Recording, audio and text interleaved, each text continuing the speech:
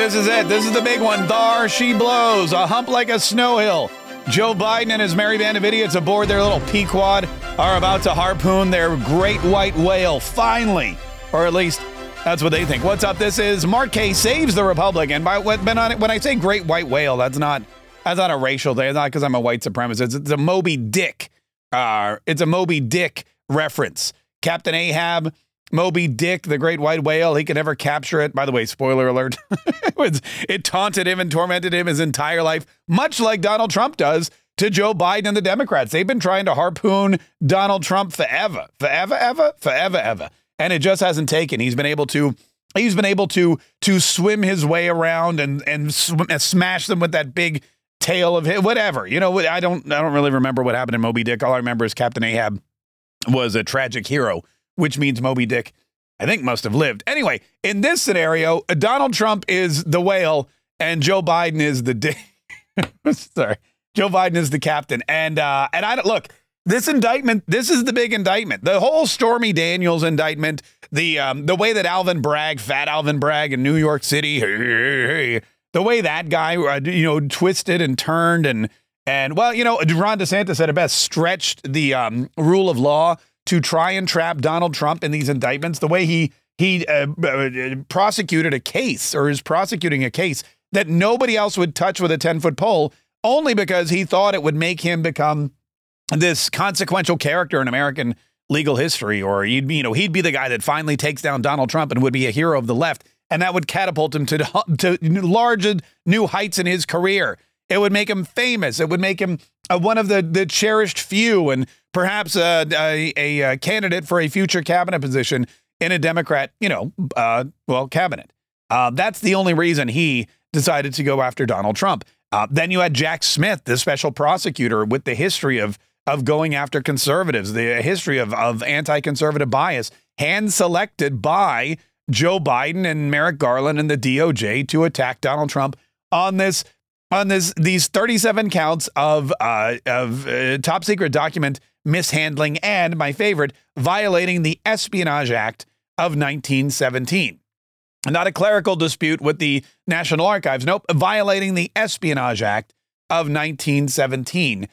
Something that's, again, I think very difficult to prove. Plus, the case against him with Eileen Cannon being in Florida, the evidence all being top secret and classified, the time frame probably didn't fit within the parameters of what they needed to happen, a la Donald Trump not being able to run for president.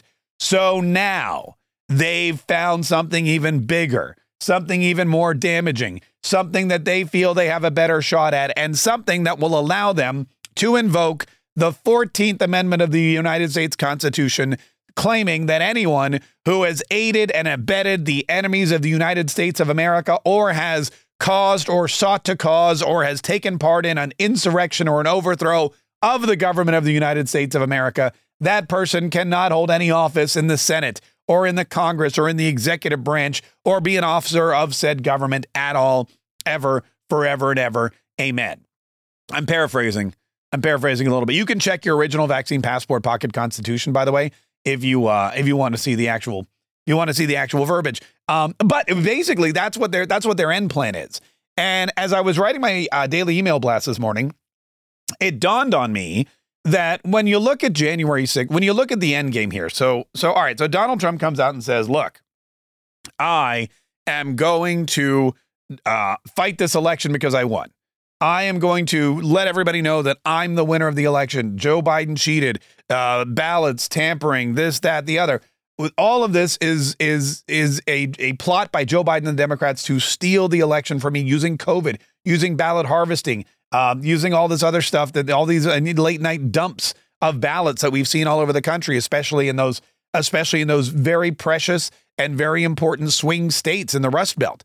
All of that led to January 6th. Donald Trump said, look, they're going to be certifying these ballots today at the Capitol building.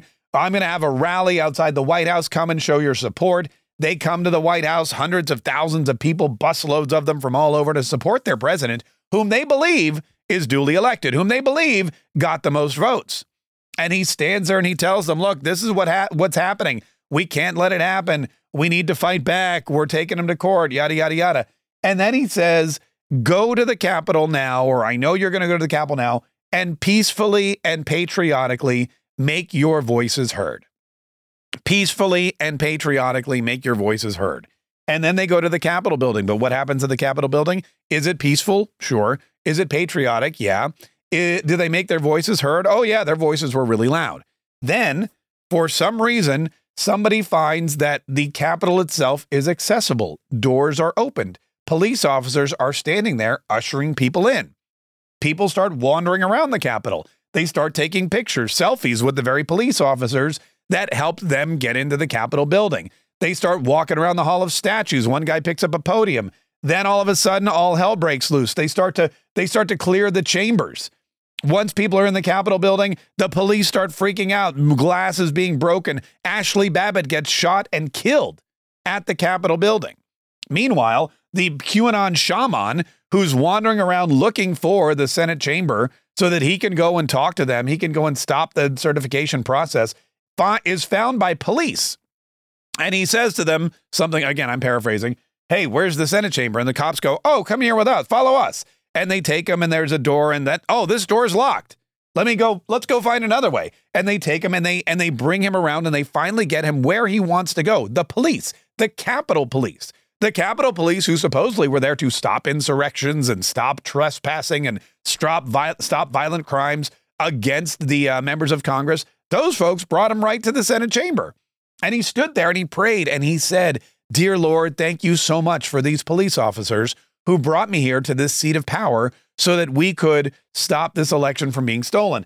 And all of a sudden, with the police escorting the protesters into the inner sanctum of the Capitol building, with people being allowed inside the inner sanctum of the Capitol building, with folks outside the Capitol building seemingly wanting to raise a fuss, raise a ruckus, and get folks into the Capitol when most of them knew that it wasn't the thing to do, or convincing them that they needed to get into the Capitol when many of them had no intention of doing that. And now, fast forwarding to this time where Jack Smith is using January 6th, after the committee heard all the hearings, after the committee did everything, now they're outlining January 6th as a planned insurrection against the government that Donald Trump and his advisors not only knew about, but allowed to happen and aided and abetted. And then, of course, afterward, Donald Trump, they claim, didn't do anything to stop it, which isn't true either. So this case is the best thing they have going, because the only way to keep Donald Trump off the ballot in 2024 is with the 14th Amendment. The only way you can stop somebody from running for president in 2024 or ever again is to make sure that they are charged and found guilty of citing an insurrection or trying to overthrow the government. It's the only thing that's going to do it. He is totally, he meets every other branch of the criteria. He's over 35. He's an American citizen. And what's the other one? I think that's it. And then, yeah, he's over 35. He's an American citizen. And right. Am I missing one? No, I think that's it. And he's resided in the United States for the last how many years. And he also not only has the support, but he has experience in the role, not to mention poll numbers that we haven't seen since, the last time he ran for president. So Donald Trump has to be stopped in the eyes of the left. And the only way to stop it is to find him guilty of causing an insurrection. And so thank God for the Democrats, there was an insurrection. Doesn't that just seem really convenient now? Now that you see the end game, now that you see how it's laying out, doesn't it just seem like, wow, it's almost like that insurrection had to happen, or else the Democrats wouldn't be able to keep Donald Trump off the ballot in 2024. Maybe that's why Nancy Pelosi never called for the National Guard. Maybe that's why the police escorted people around the Capitol building. Maybe that's why there were people, after Donald Trump said peacefully and patriotically make your voices heard, maybe that's why there were people placed outside the Capitol building to encourage folks to go in. Maybe that's why they never released all of the security footage until Kevin McCarthy became Speaker of the House of Representatives. It's all starting to make a little bit of sense now. If you backtrack from your end goal, which is keeping Donald Trump from ever running for president again, then you've got to have an insurrection. And January 6th just seemed like, wow, the best way to guarantee that there was one. I'm not saying that's how it happened. I'm saying it's really, really convenient. It doesn't seem like dumb luck anymore. I mean, think about this. if there were no crime violating the 14th Amendment, and there's only one or two crimes that violate the 14th Amendment, then there's no way to keep anyone from running for president. So it had to happen this way, and it is happening this way. And the Democrats are in charge of every branch of government, of every agency that is involved in making sure this happens exactly the way it's supposed to happen. That's why this is the big one. That's why they believe this is the harpoon that will finally pierce the heart of their white whale. Now, the Republicans know this too, and the Republicans are sounding off on it. I don't know if we played this yesterday on the podcast. I played this yesterday on the Mark Kaye Show, but Kevin McCarthy, a Speaker of the House, said this. Well, I guess under a Biden administration, Biden America, you'd expect this. If you notice recently, President Trump went up in the polls and was actually surpassing President Biden for re-election. So what do they do now? Weaponize government to go after their number one opponent. It's time and time again. I think the American public is tired of this. They want to see equal justice, and the idea that they utilize this to go after those who politically disagree with them is wrong. Yeah, that's great and all. What are we going to do about it, though, is the question. We all know that they've been weaponizing the government against their political opponents for a long time. We all know that's exactly what their plan has been. We all know that's what they're doing. The question is, what are you doing? What are the Republicans going to do about it? What can they do about it? Matt Gaetz announced yesterday on his podcast that he is going to introduce legislation to defund the Jack Smith investigation. That's nice and all, but what's going to happen at the end of the day? Nothing's going to happen. They're not going to defund Jack Smith. They're not going to be able to defund the Department of Justice. They don't have the votes for that. They don't have the president for that. This needs to be stopped somehow. And the only way that I see it being stopped at this moment is if Merrick Garland is impeached. Even if he's impeached, I don't think he's going to be removed from office. If there is some kind of shakeup at the Department of Justice, or, I mean, the other thing that has to happen is some judge somewhere has to look at this and say, this is ridiculous and dismiss it. Is that going to happen? I don't think so either, because these federal judges, a lot of them are not the left-leaning judges are not fans of Donald Trump, and the right-leaning judges are afraid of looking like they are shills for Donald Trump if he appointed them especially. That's what's happening with Aileen Cannon right now. They're pressuring her so much. They're threatening her. They're trying to make her feel like if she does anything positive for the Donald Trump defense, even if it's the right thing to do, that she's going to be looked at as a partisan hack who was put in place by Donald Trump to protect him when he inevitably committed these crimes that they're now accusing him of committing. And that's why it's a really tough way for Donald Trump to get a fair shake in this trial, because either A, the judge is liberal and doesn't like him, or B, the judge is Republican, or one that he appointed and they are scared of being labeled a partisan hack. Section 3, by the way, of the 14th Amendment, if you have your original vaccine passport handy, your original vaccine passport pocket constitution, it's on page 38.